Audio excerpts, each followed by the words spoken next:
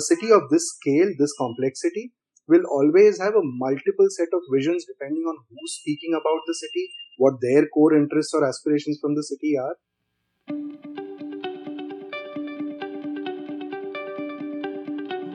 Hello and welcome to the season 2 of Understanding the Future. I'm your host Punit Gandhi, and Climate Center for Cities is excited to bring to you a podcast about the future of work in the field of climate change, urban development, sustainability, and innovation. We will talk to experts working on ground as well as in the top management of government and non-governmental organizations to better understand how their field looks like in future. This will help us in preparing to enable climate actions as well as gauge the type of skill sets and jobs that would be required in future to solve complex challenges. If you are listening to it for the first time, do tune into season 1.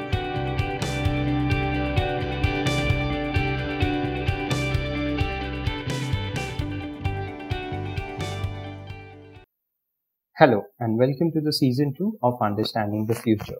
I am your host Punit Gandhi, and today we have two guests with us. We have with us Kanak Tiwari and Nilesh Raja Rakshar, Project Coordinator, Master Plan Delhi 2041 at the National Institute of Urban Affairs. They will help us understand the process of developing Master Plan for Delhi 2041.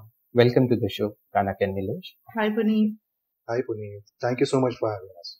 It's my pleasure to get both of you on board.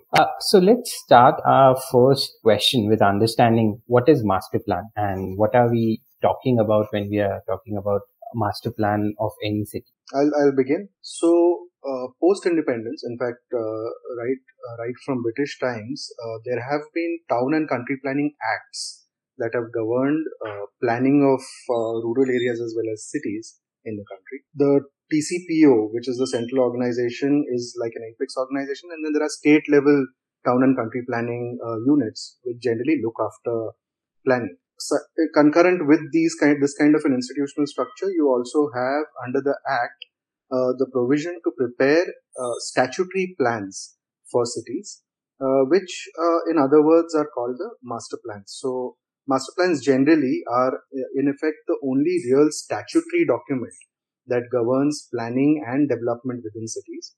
And so it would typically cover not just the uses of land, which we typically understand as land use, but it will also tend to cover developmental policies in the sense of what kind of development, where can it come, how much commercial can be developed in an area, so on and so forth. So it really is kind of a framework that sets out the rules of the game for development in any given city. In most cases in India, you will find the big cities tend to develop their own plans and have their own planning units, or in some cases, development authorities who take care of planning. But for smaller towns across the country, you generally have the state town planning organization, state town planning departments, which are really looking at developing plans for these cities. Kanak, would you like to add? Yeah, so Puneet, I'll just tell you that master plan is just one of the terms used by cities across the world. Some cities call it development plan, other cities call it just the city's name with the word plan after it, like the London plan. And it has evolved since the time of its, inception. This whole concept of master planning has evolved a lot, and I'm sure we'll talk about it later. Just to tell you one thing that these came into being because originally cities were developing organically, and soon when they reached a certain size, it became inefficient to move people and things from one place to the other, and people required, so many people living in one place required facilities to live, work, play. So for all of that, sort of a plan came into being. So that is a very short history of how planning for cities came to be. We can go on to the next question. If you have anything else you want to ask about this, we can respond to that. Sure. So no, I like the thing that you mentioned that the organic growth can somehow be catered up till a point and then it became inefficient. So currently, on those, like, how many cities do in India cater to such kind of planning? Does every city have it, or are a lot of cities trying to develop such kind of plans? Statutorily speaking, all cities need to have master plans that guide their development. In India, however, you will find that a lot of cities have struggled with the planning as a device. So, whether it is to do with capacity constraints or other issues, sometimes political exigencies have not allowed plans to be cleared very easily. So you'll also find instances where plans have been developed, but they never really came into force because they were not able to go through the entire process of approvals, etc., due to all sorts of political and other reasons. So all things said, not every city in the country has a master plan as we speak right now, but statutorily they're supposed to. Under the Town Planning Act, every city is really supposed to have a plan that guides its development. Okay. So coming on those lines towards the next thought is, so when we are talking about any master plan, what are the different components or what are the initial thoughts that are supposed to be taken into account when we are developing? Look, this is a little bit of a difficult question to answer because what happens is how you approach a plan really varies from cities to city. I'll give you an example. A city that's say just under a lakh in population is not has not traditionally looked at very complex issues. It's generally looking at what kind of new land needs to be brought under urbanization, how much agricultural land can we bring under urbanization, for instance, how much housing do we need based on a very broad population calculation, etc. So it's a much kind of smaller domain as an exercise where you're really looking at land and how to parcel that land out for different uses in the city. Like Kanak said, the city needs places to live, it needs places to play, it needs places to work. And with smaller cities, it's a relatively a simpler conversation around, all right, so that's my population. How many people are going to need new houses? How many old houses need to be re-looked at? Where are my new work centers going to come up? Am I focusing on setting industry up in my city? So on and so forth. So relatively simpler kind of linear conversations that are then put into the plan, largely in terms of what they call it a land use map. This has been the classic process of master planning across the board anyways. What however happens with larger cities is that concerns around regional connectivity, for instance, or around resources that are really coming from outside into the city, both in terms of actual material resources as well as people moving in and out of the city, because large cities often take on large economic functions, whereas not everybody is really staying within the pure jurisdiction of that city. They may be traveling from outside, etc. So the kind of planning questions or the kind of things that the plan then starts looking at as a domain becomes much larger. The envelope expands. So what does one look at when one is beginning the process of master planning would probably be perhaps very diverse in terms of the actual table of contents of what all one needs to do. But surely some basics that every city must undertake is, on the one hand, look at land and land resources. What kind of future directions of growth is the city experiencing, and therefore what new lands may be brought under urbanization. That's definitely one of the key things that most cities look at. The second part that cities would look at is there some fundamental need in for redevelopment, for changing of floor area ratios that govern development on a plot, which is also something most cities would look at.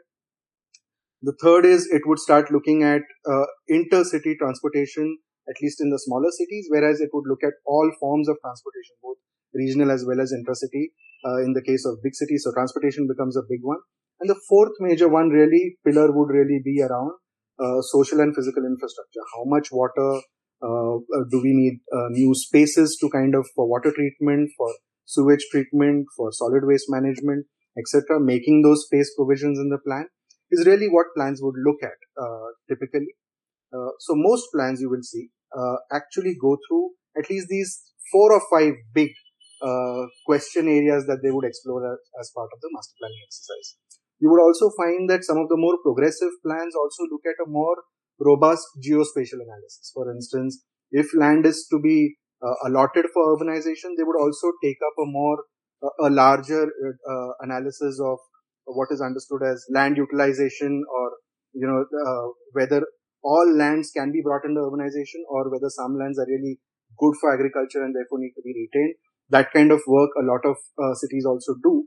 But like I said, particularly when it comes to metropolitan areas, a lot of the fringe areas have already started moving towards the urban framework where urban peripheries are really developing. So agriculture has really kind of gone down substantially. So it's really a question of where the city is expanding, what area to bring under urbanization, etc., that most cities grapple with. Really, those are the 4-5 big ones that I would say. Kanak, if I've missed out any, and if you would like to plug in. So in India, because the master plans are generally prepared by either the development authority, which is a state level organization run by the state, and or the TCPO, which is again at state level but also deals with regions, other regions within the state, while the important cities are dealt by the development authorities. So one important thing is that the state level priorities or even national level priorities, for example, this whole agenda of sustainability. So master plans are also those documents or they are these powerful documents because they are statutory to actually manifest all of these agendas at national level and state level to ground. Like if a city is developing is going to undergo development in the next 10 years, how will that development get shaped by the agendas that are at national and state level that are national and state level priorities? This is very important here because why is master plan the only instrument to do this is because these priorities need a lot of time, and across the world you'll see that master plans are documents that are made for anywhere between 10 to 30 years. In the case of Delhi, it's 20 years, but 10 to 30 years is that long-term period for which a master plan stands, and therefore any kind of priority or any kind of development in a particular direction can therefore be assured by the master plan. So that is how, that is an important thing to think of when a master plan is being prepared for any city at the very beginning. Yeah, just to come in at this juncture also, Puneet, what Kanak is also pointing out now is something that we've tried to attempt, for example, with some of the new generation master plans, the Bangalore master plan, Bombay master plan, the Delhi master plan now, where the previous master planning, which I was trying to point out to you, it was largely focused on very city level agendas of how much land, where to develop, so on and so forth. Very, very land and development oriented regulation framework was what master plans used to be. But over time, what has been realized is that given that they are the only statutory documents, that embed themselves in the law of the land, that they have the ability and, like Kanak pointed out, the power and the strength really to also drive agendas that are more strategic in nature. And when we say strategic, we are saying sustainability, we are speaking of economic growth, we are speaking of inclusive development, so on and so forth. So the whole strategic point of view, which Kanak was pointing out, is now beginning to be vested with master plans because of the fact that they happen to be statutory and powerful documents. And so if those documents themselves can break out of the mold of being only regulatory and land use planning in nature and become more strategic, that's where maybe the future of master planning really lies. And just wanted to kind of point that out. No, that sounds extremely interesting because yes, as you're saying that now you can actually drive the national and state agenda as well over here. That brings me to the next point and next question also on the line that Delhi being the central capital, I think holds quite an importance in such a big country. So what was the vision for this city that we are looking at the 20-year horizon, and when we started the development of this master plan, and what kind of agenda were being thought of while you are developing this master plan? So for the vision, Puneet, we went through a process, and I will first read out the vision to you, which is written in the master plan. The vision for MPD 2041 is to foster a sustainable, livable, and vibrant Delhi by 2041. And this vision has 3 goals, which are related to sustainability, livability, and a vibrant economy. So, underlying 4th goal of this vision is to become an inclusive city that facilitates access, choice, and opportunity to all. So this is just reading it out. But to arrive at this, and it seems like when you read it out, it seems like, okay, that applies anywhere to any place. So, which is true.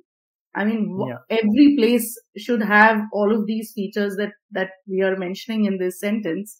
But to arrive at this, we went through an extensive process. Number one was baselining the city. So baseline is something where you can understand where the city is right now. And only then would you be able to, say where it wants to go and what are the directions that it will take. So we did an extensive baseline exercise in which all of the stakeholder agencies of Delhi were involved.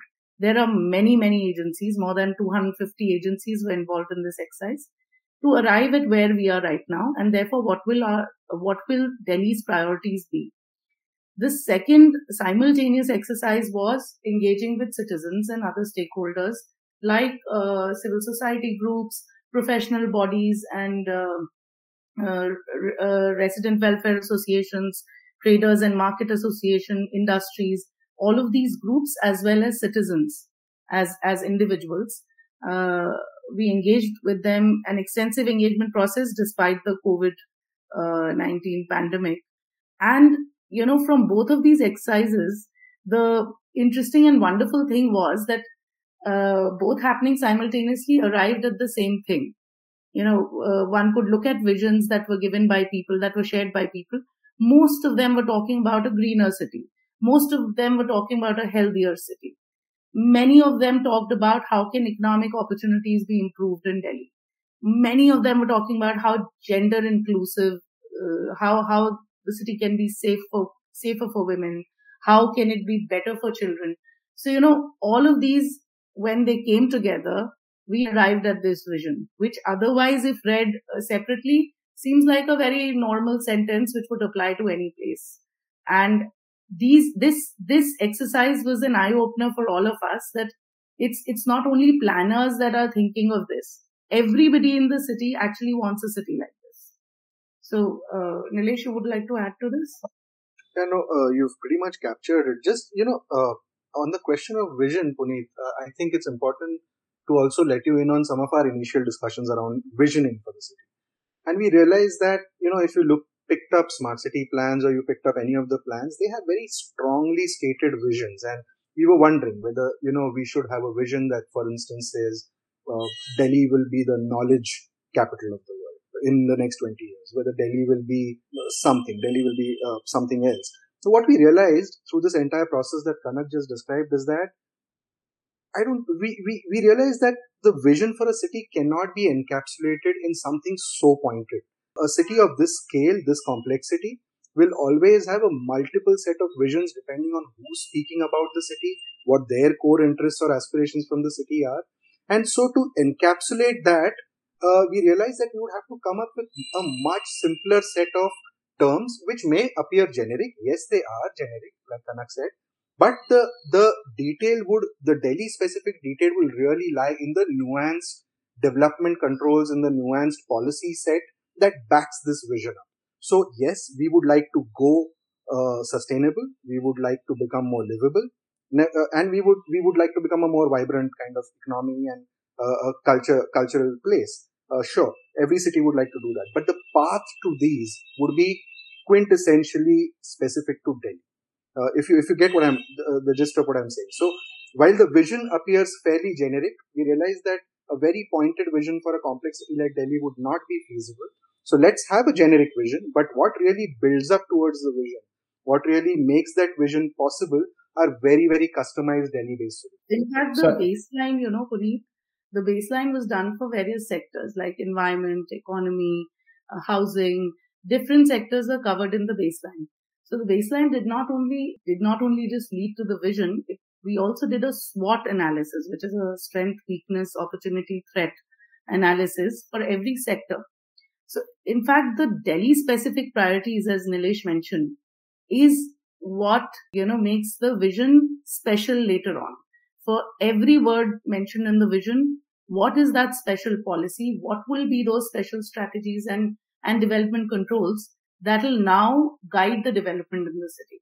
is how we envisage. No, I think that's absolutely important as well, because those nuances are where and how the growth should also be taken into account. Again, they will hamper and they will make sure that the trajectory of growth is at a better rate. So, based on the Delhi specific nuances, what were some of the strategic complexities that you figured out while baselining different agencies as well as engaging with communities on ground? A fairly long list of things actually, but if one was to really off the cuff speak of a few, for instance, Delhi is a tremendously water scarce city as we at this present moment. So making Delhi water secure, for instance, became an absolutely critical agenda, which has shaped all of the developmental policies of the city. It has shaped the way the norms governing buildings have been structured. It has shaped the way how much FAR are we allowing in certain areas. It has shaped almost everything, every aspect of spatial policy making of this master plan, for instance, has been shaped by this very strong, solid agenda of making Delhi water secure.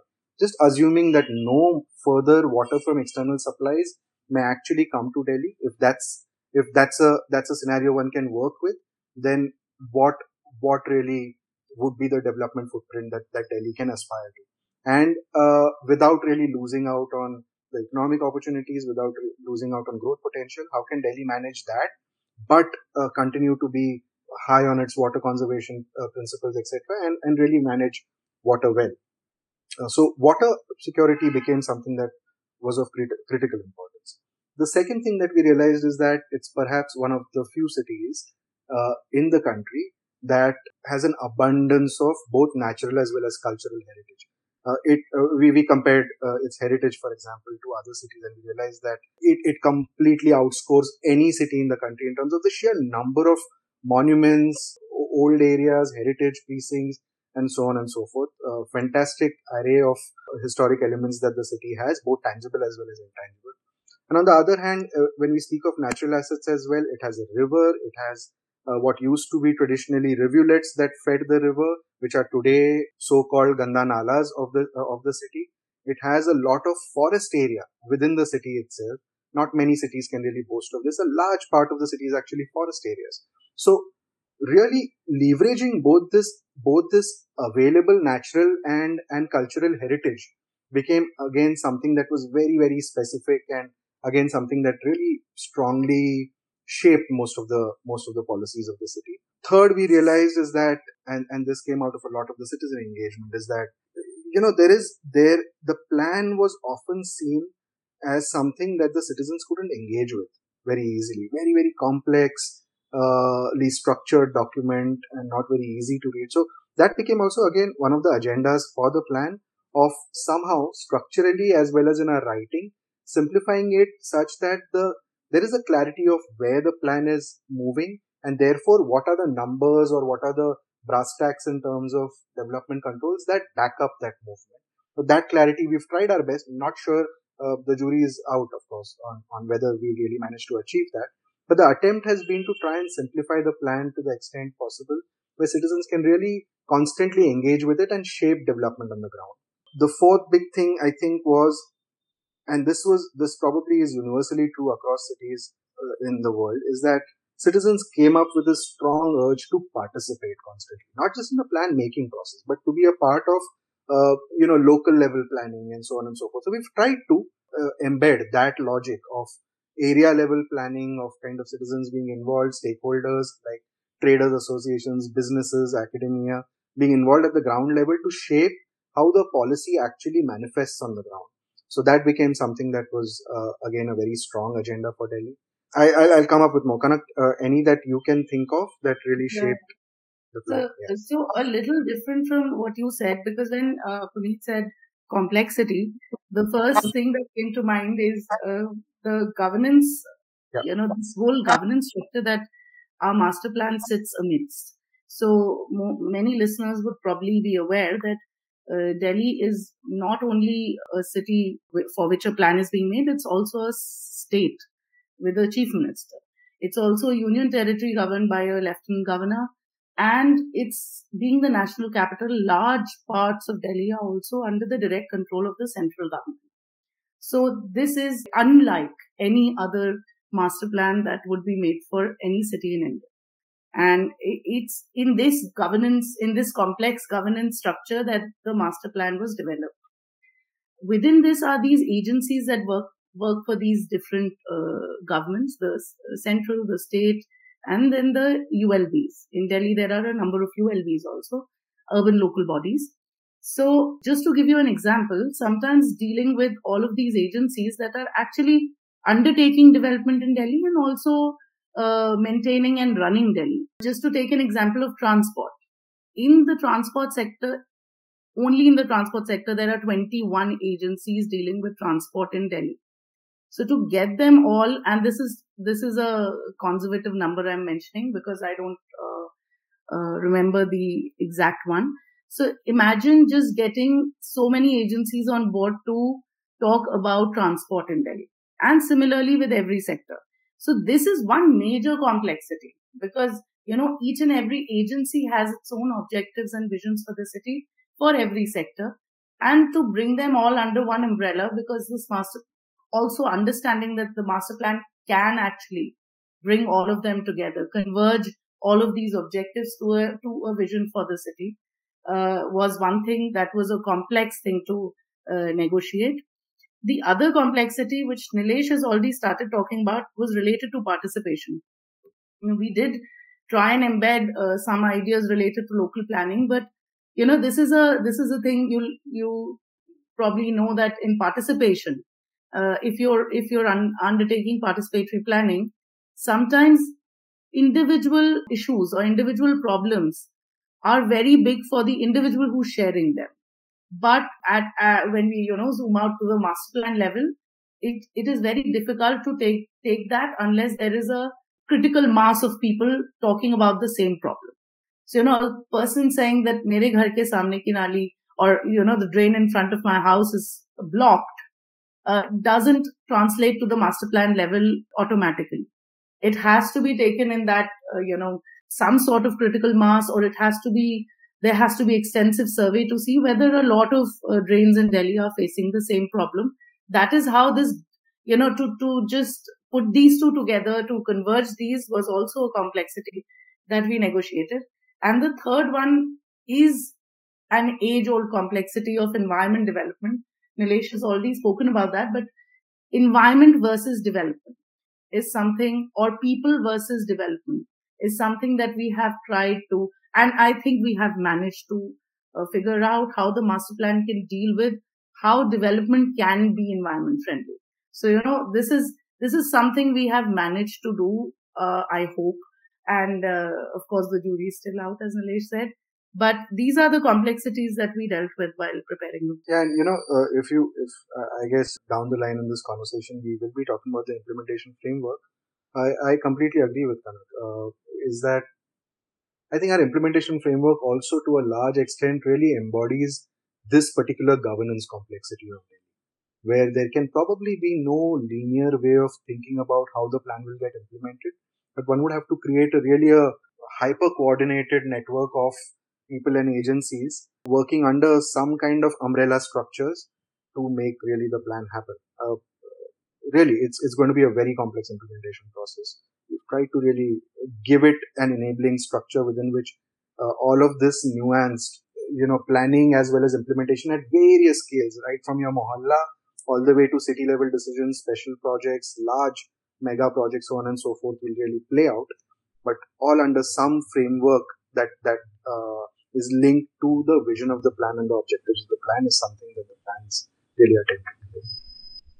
That sounds quite interesting and intriguing as well, because and this is what I also actually enjoy about urban development in general, is the amount of complexity that need to be catered to develop anything, and whatever decision is taken at one point will always be somewhere affect the other decision in a positive or a negative manner. So coming, and we will come back to the implementation framework again at a bit later part of our conversation before that, what is something? What are the major things that came out in the master plan for Delhi? And so, what are the major focus areas that came out as a result of the whole activity that was taken into account? So let me just take you through the structure of the master plan. So for the first time, what we've done is we've talked about larger policies which stem from the vision. What are those areas that the master plan, any kind of development within the city of Delhi will focus on? And these are environment, public spaces and heritage and culture, economy, shelter and social infrastructure, physical infrastructure and disaster management, and mobility and transport. So these are the 6 policy areas in which what is Delhi planning to do in the next 20 years? What is the vision? What are the objectives? What do we want to achieve in each of these sectors is covered in volume 1 along with the vision. And in volume 2 is the second volume talks all about how this development will happen on ground. So while some development will happen on the outer fringes of Delhi, now Delhi is completely marked. There's a boundary marked for Delhi. Many cities in India still do not know till what area will they spread.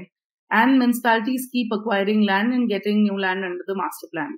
But Delhi's final boundary is fixed now as a state.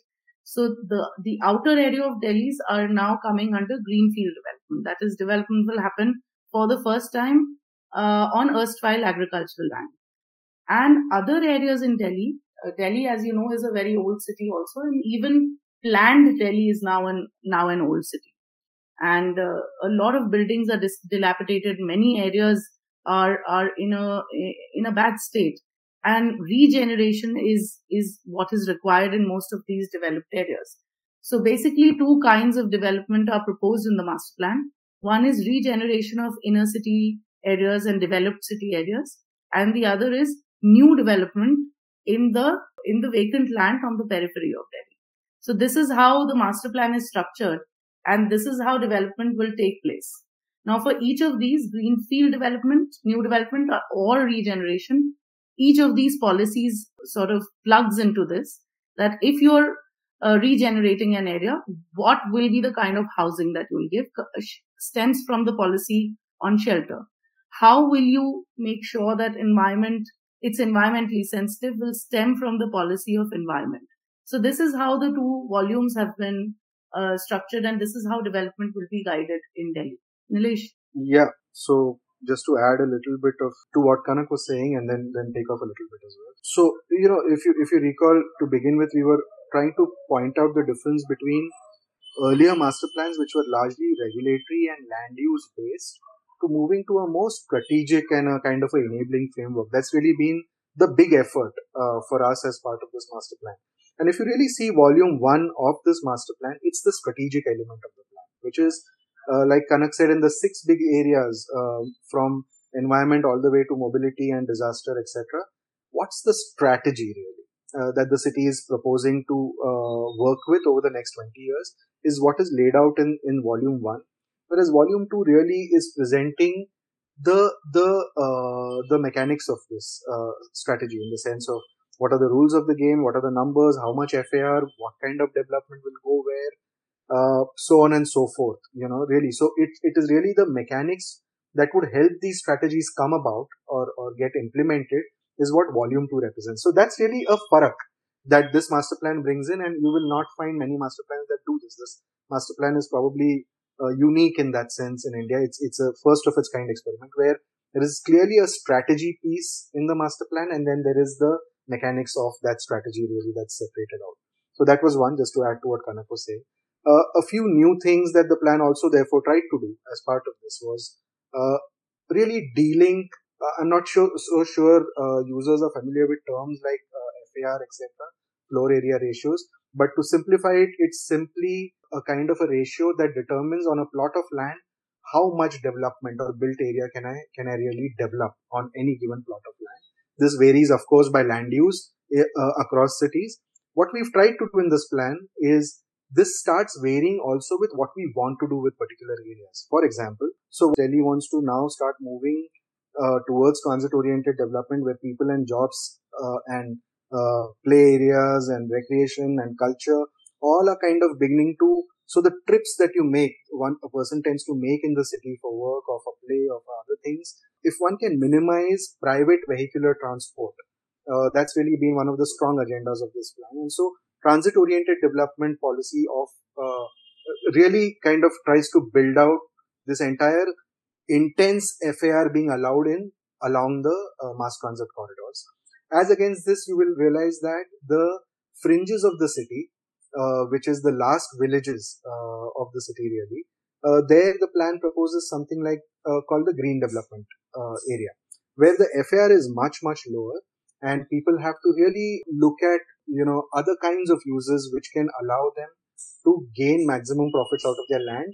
So land profits are not really linked to how much development you can do on it, but the kind of development that is permitted. So for example, these areas have low FAR but large greens. So they could look at resorts, they could look at urban farming, they could look at theme farming, they could look at entertainment spaces. So those kind of activities are really being proposed in the peripheral areas of the city. So just to give you a sense that moving from what used to be a very flattened land use based FAR, that residential agar hai, this is how much FAR you'll get. If you're a commercial land use, this is how much FAR you'll get. All of this logic of how much FAR you can get on a site has now been linked really to the kind of area or characteristic that the plan wants that particular area to have. So there is this entire strategy of spatial development that the plan proposes, number one.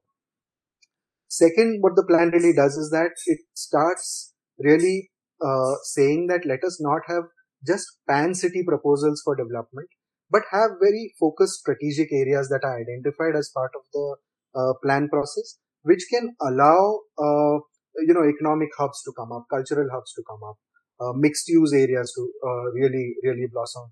And again, around transit, a lot of these areas have been identified. So a lot of strategic areas have been identified as part of the plan, which also allow creating priority projects, creating demonstration projects, and so on and so forth. So that's the second thing that the plan does. The third is the big realization that because a large part of Delhi is already developed, we'll have to move from largely a land-based allocation of facilities to a build space-based allocation, where because the areas are already developed but the population is still increasing, pristine new lands cannot be identified where these facilities can be developed. So the plan now starts saying that facilities, commerce can share build space within the same plot and move to a more mixed kind of development as part of this plan. The fourth big thing that the plan also did was become really a facilitating instrument, where the role of the state in providing, which we've known is prone to delays and all sorts of problems. So really move from that to a more private driven or a citizen driven development, where you move all the way from walkability being planned by citizens at the ground level, all the way to entire sectors in the land pooling policy being designed and planned by through private enterprise and private finance. So that kind of an entire spectrum of private sector development is being encouraged through the plan. And lastly, which again is a big difference you will find between this plan and most other plans across the country, is this whole outcome focus. Is that the idea was to say that can the plan be measured through pure inputs? For example, how many hospitals did we build, or how many sewage treatment plants did we construct during the plan period? Or should we measure it through the outcomes in terms of how much pollution did we really reduce? What is the water quality that's available in the Yamuna today? What's the air quality that we are breathing today? So, really moving it to a KPI based framework is something that the plan does very strongly. So really there are these 4-5 big ticket changes that the plan brought in addition to the whole structural change that Kanak really focused on, that the plan brings to the table.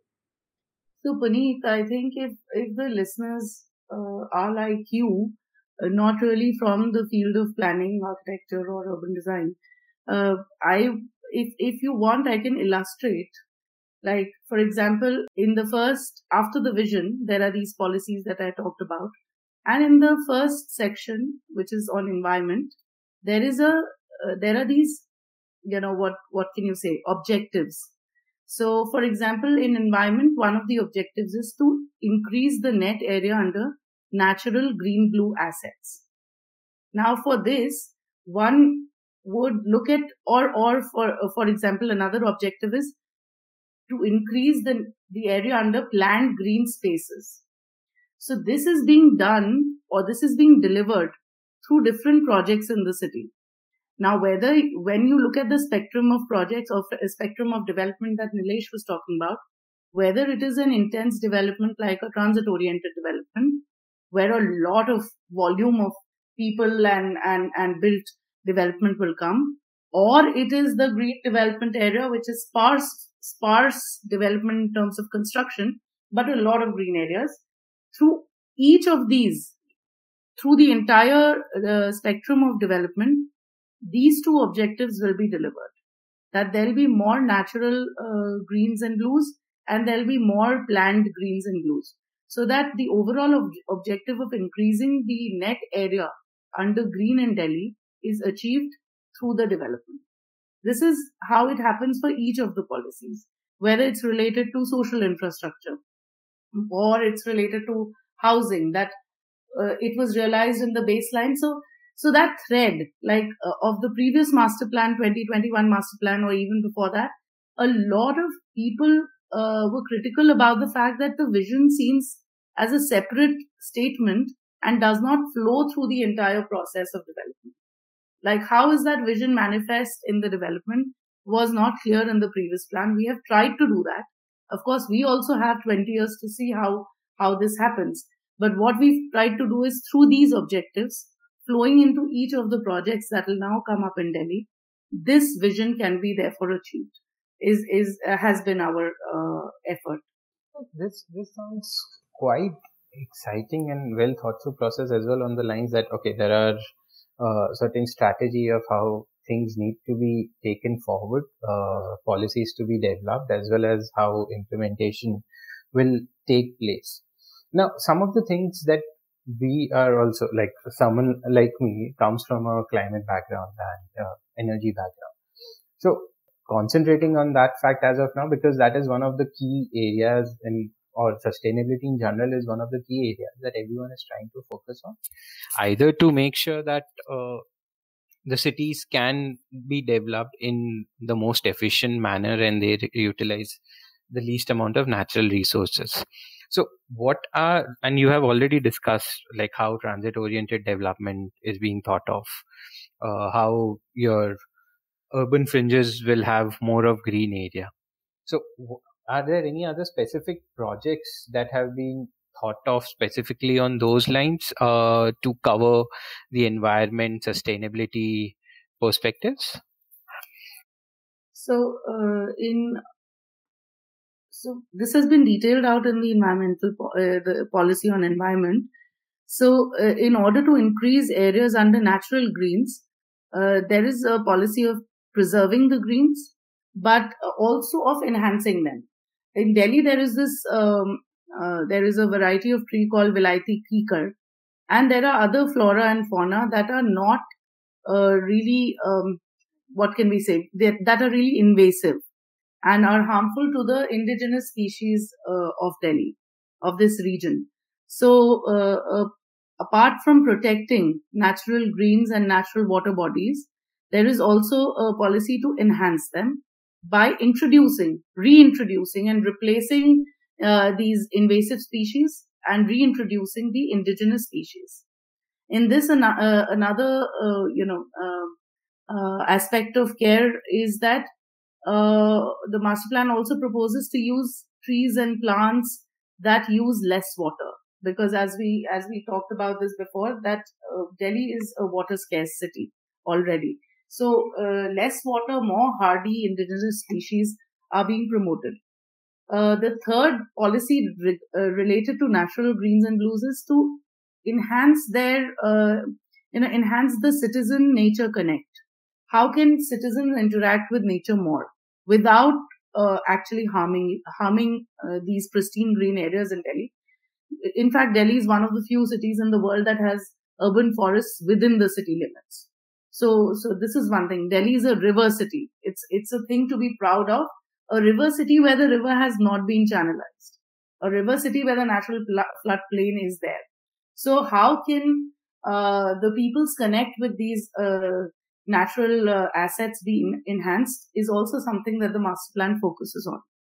So while this deals with the natural assets, there are immense amount of planned assets in the city, like planned greens in the form of parks of all scales, from tot lots to city level parks, huge parks, and also water bodies that have been made by that have been constructed water bodies.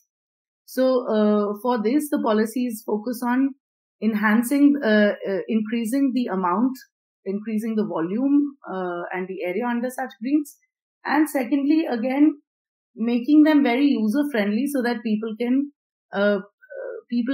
have access to these, and also make them inclusive. That is, parks just in the name of parks won't help unless we have parks where children can go and play, where the elderly can move around with safety. We've also, the master plan also proposes all abilities parks, because there were a lot of, in our interaction with people, we understood that a lot of children cannot go out and play because of, them having some special needs. So the master plan this time also says that all abilities parks should come about as part of the planned parks in Delhi. So in this, what we are also doing is that sites that are otherwise redundant, that is quarries or landfills that are being reclaimed, or even ash dikes that are, so in Delhi, the thermal power plants have closed down.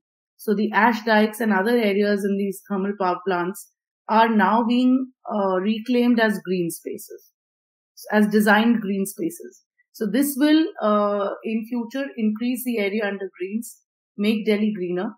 One other aspect which I'll also want to mention here is that while Delhi is one of the greenest metropolitan cities in Asia, as has been said by many newspapers and all, it really doesn't have that good a distribution of greens. So parts of East Delhi, in fact, have lowest per capita greens, whereas parts of central Delhi have highest per capita greens in the world.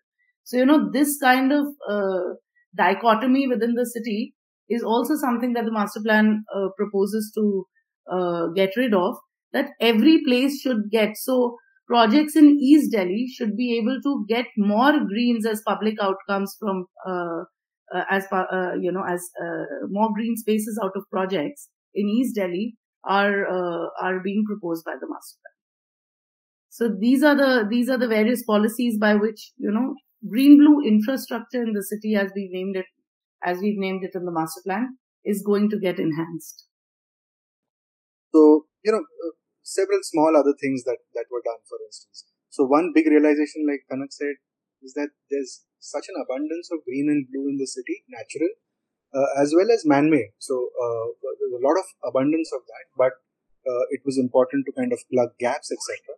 What we also realized is that for biodiversity to really flourish, one would require a green-blue continuum, a network of greens to really happen, and built areas which often become neutralize the entire green-blue continuum to some extent. Can they again start participating in the green-blue network is something that we also attempted to do. So, for example, all buildings, all new projects in the city, whether they are brownfield regeneration projects or they are greenfield projects, will have to meet a certain green-blue factor as part of the approval process, where the green-blue factor would be measured out of how much plantation are you planning as part of your site. Do you have green roofs? Do you have green walls? Do you plan to have a water body within the site, recharge pits, so on and so forth? So there is an entire green-blue factor calculation that is now a mandatory part of all projects. The second thing, for example, is all development that will come along the nalas of the city, the natural drains of the city. You would have to have a buffer as part of a mandatory requirement, because right now Delhi's drains don't have any buffer kept next to them. So a mandatory requirement to have a buffer that's dedicated for the drain. The fact that you can't put your back and just your services to the drain and need to have a active frontage to the drain actually become, make the drain, rather than turning your backside to the drain, really make it a part of the development. That kind of a logic. Third was this whole thing that Kanak was talking about, is the whole inequity of distribution of open spaces. So every regeneration project, every unauthorized colony that will get regenerated as part of the development will necessarily have to give some space back in terms of parks, public areas, and of course meet the green blue factor as part of the approval process. So a lot of the built density can be brought down, and one can have creation of smaller new open spaces that kind of string together to form this green blue network. And lastly, because sustainability again is a much wider spectrum of things, if you just look at the infrastructure story that's being scripted through the master plan, all new developments are going to be will have to have 100% recycling of their green waste within the site itself. They will have to completely recycle their grey water to repurpose it for non-potable purposes. They would have to have a certain amount of energy, solar energy generation on site. Also retain as much flood water within the site as possible, so that water kind of really percolates into the ground and is not just that it doesn't just flood away. So a lot of so-called infrastructure sustainability has also been packaged as part of the approval process of projects itself. So really all the way from planning large greens, protecting forests across the city, to really looking at sensitive built environment development is something that the plan does in total to really tackle the whole environment aspect of this. In fact, just meet that for the first time, this particular document has a dedicated chapter on pollution also. So, which of course just sort of tightens this, the rules or regulations that already exist in India related to reduction of pollution, and so all of that is just tightened and reinforced by that chapter. And in the context of Delhi, how Delhi is also one of the most polluted cities in the world in terms of air pollution, how can that also be tackled? And water pollution, the Yamuna and the drains, how can that be tackled is also part of the environment section as a separate chapter. Besides this, circular economy as a concept has been promoted by the master plan in a big way in the solid waste management chapter, where for the first time the plan talks about, and these are things that are globally being discussed now. The master plan talks about a repair economy. It talks about a reuse economy. Like how can industries like recycling be encouraged? Any kind of polluting industries in the city have been completely, banned by the master plan. They were banned by the previous master plan also, but here also the master plan is focusing more on promoting industries that are cleaner, that are greener. So by cleaner we mean more like IT, cyber, tech, and all of that. And by greener we mean industries related to recycling or industries related to production of stuff within Delhi itself, like using people producing stuff at home. That whole concept of made in India and all. And greener also means food production within Delhi, like urban farming. For the first time, Delhi master plan has brought in agriculture as an activity within city limits. Otherwise, generally it was like development development and agriculture. So agricultural land came under development. But this time the master plan does talk about urban agriculture, where food production, food security, all of these are terms that are mentioned. However, some of these are still things that will evolve over time.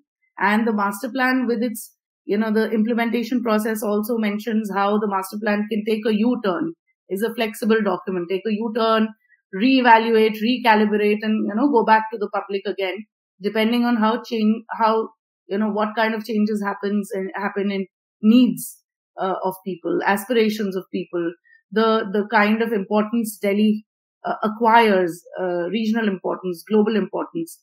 That kind of flexibility is there in the master plan to accommodate all of this and rethink or reinforce all of these ideas that have been put in, but are not completely, I wouldn't say that they are completely detailed out. how this will happen is not completely detailed out, but these ideas are there now. Wow, this is quite a lot of good information for sure, because this makes it interesting, because so while we are also developing CSCF, we are also promoting how these things can be picked up by cities, most of the things that you have already mentioned. And something like this, if comes out as a statutory document, I'm sure can help cities in a much better way. Thank you for listening to part one of this episode. Next week, we'll come up with the part two and continue our conversations. Here's a sneak peek for the same. Because once, yes, plan is developed and it is a 20-year long plan, what is being thought about over here to make sure how will the implementation go forward, what all things will be monitored, how will they be monitored, what is the feedback loop we are talking about, so how those things are taken into account for the MPD. You have been listening to Understanding the Future podcast. To know more about Climate Center for Cities, check out our website www.niua.org/c-q. The show is conceptualized, produced and edited by Punit Gandhi, Senior Associate at CQ. You can now subscribe to our podcast on your favorite channel, which can be accessed through the credits. Also, don't forget to follow us on our social media for more updates. Do share your reviews with us and help us spread the podcast to your friends and colleagues. Do write to us if you would be interested in learning about any specific topics. Thank you and stay tuned for our next episode.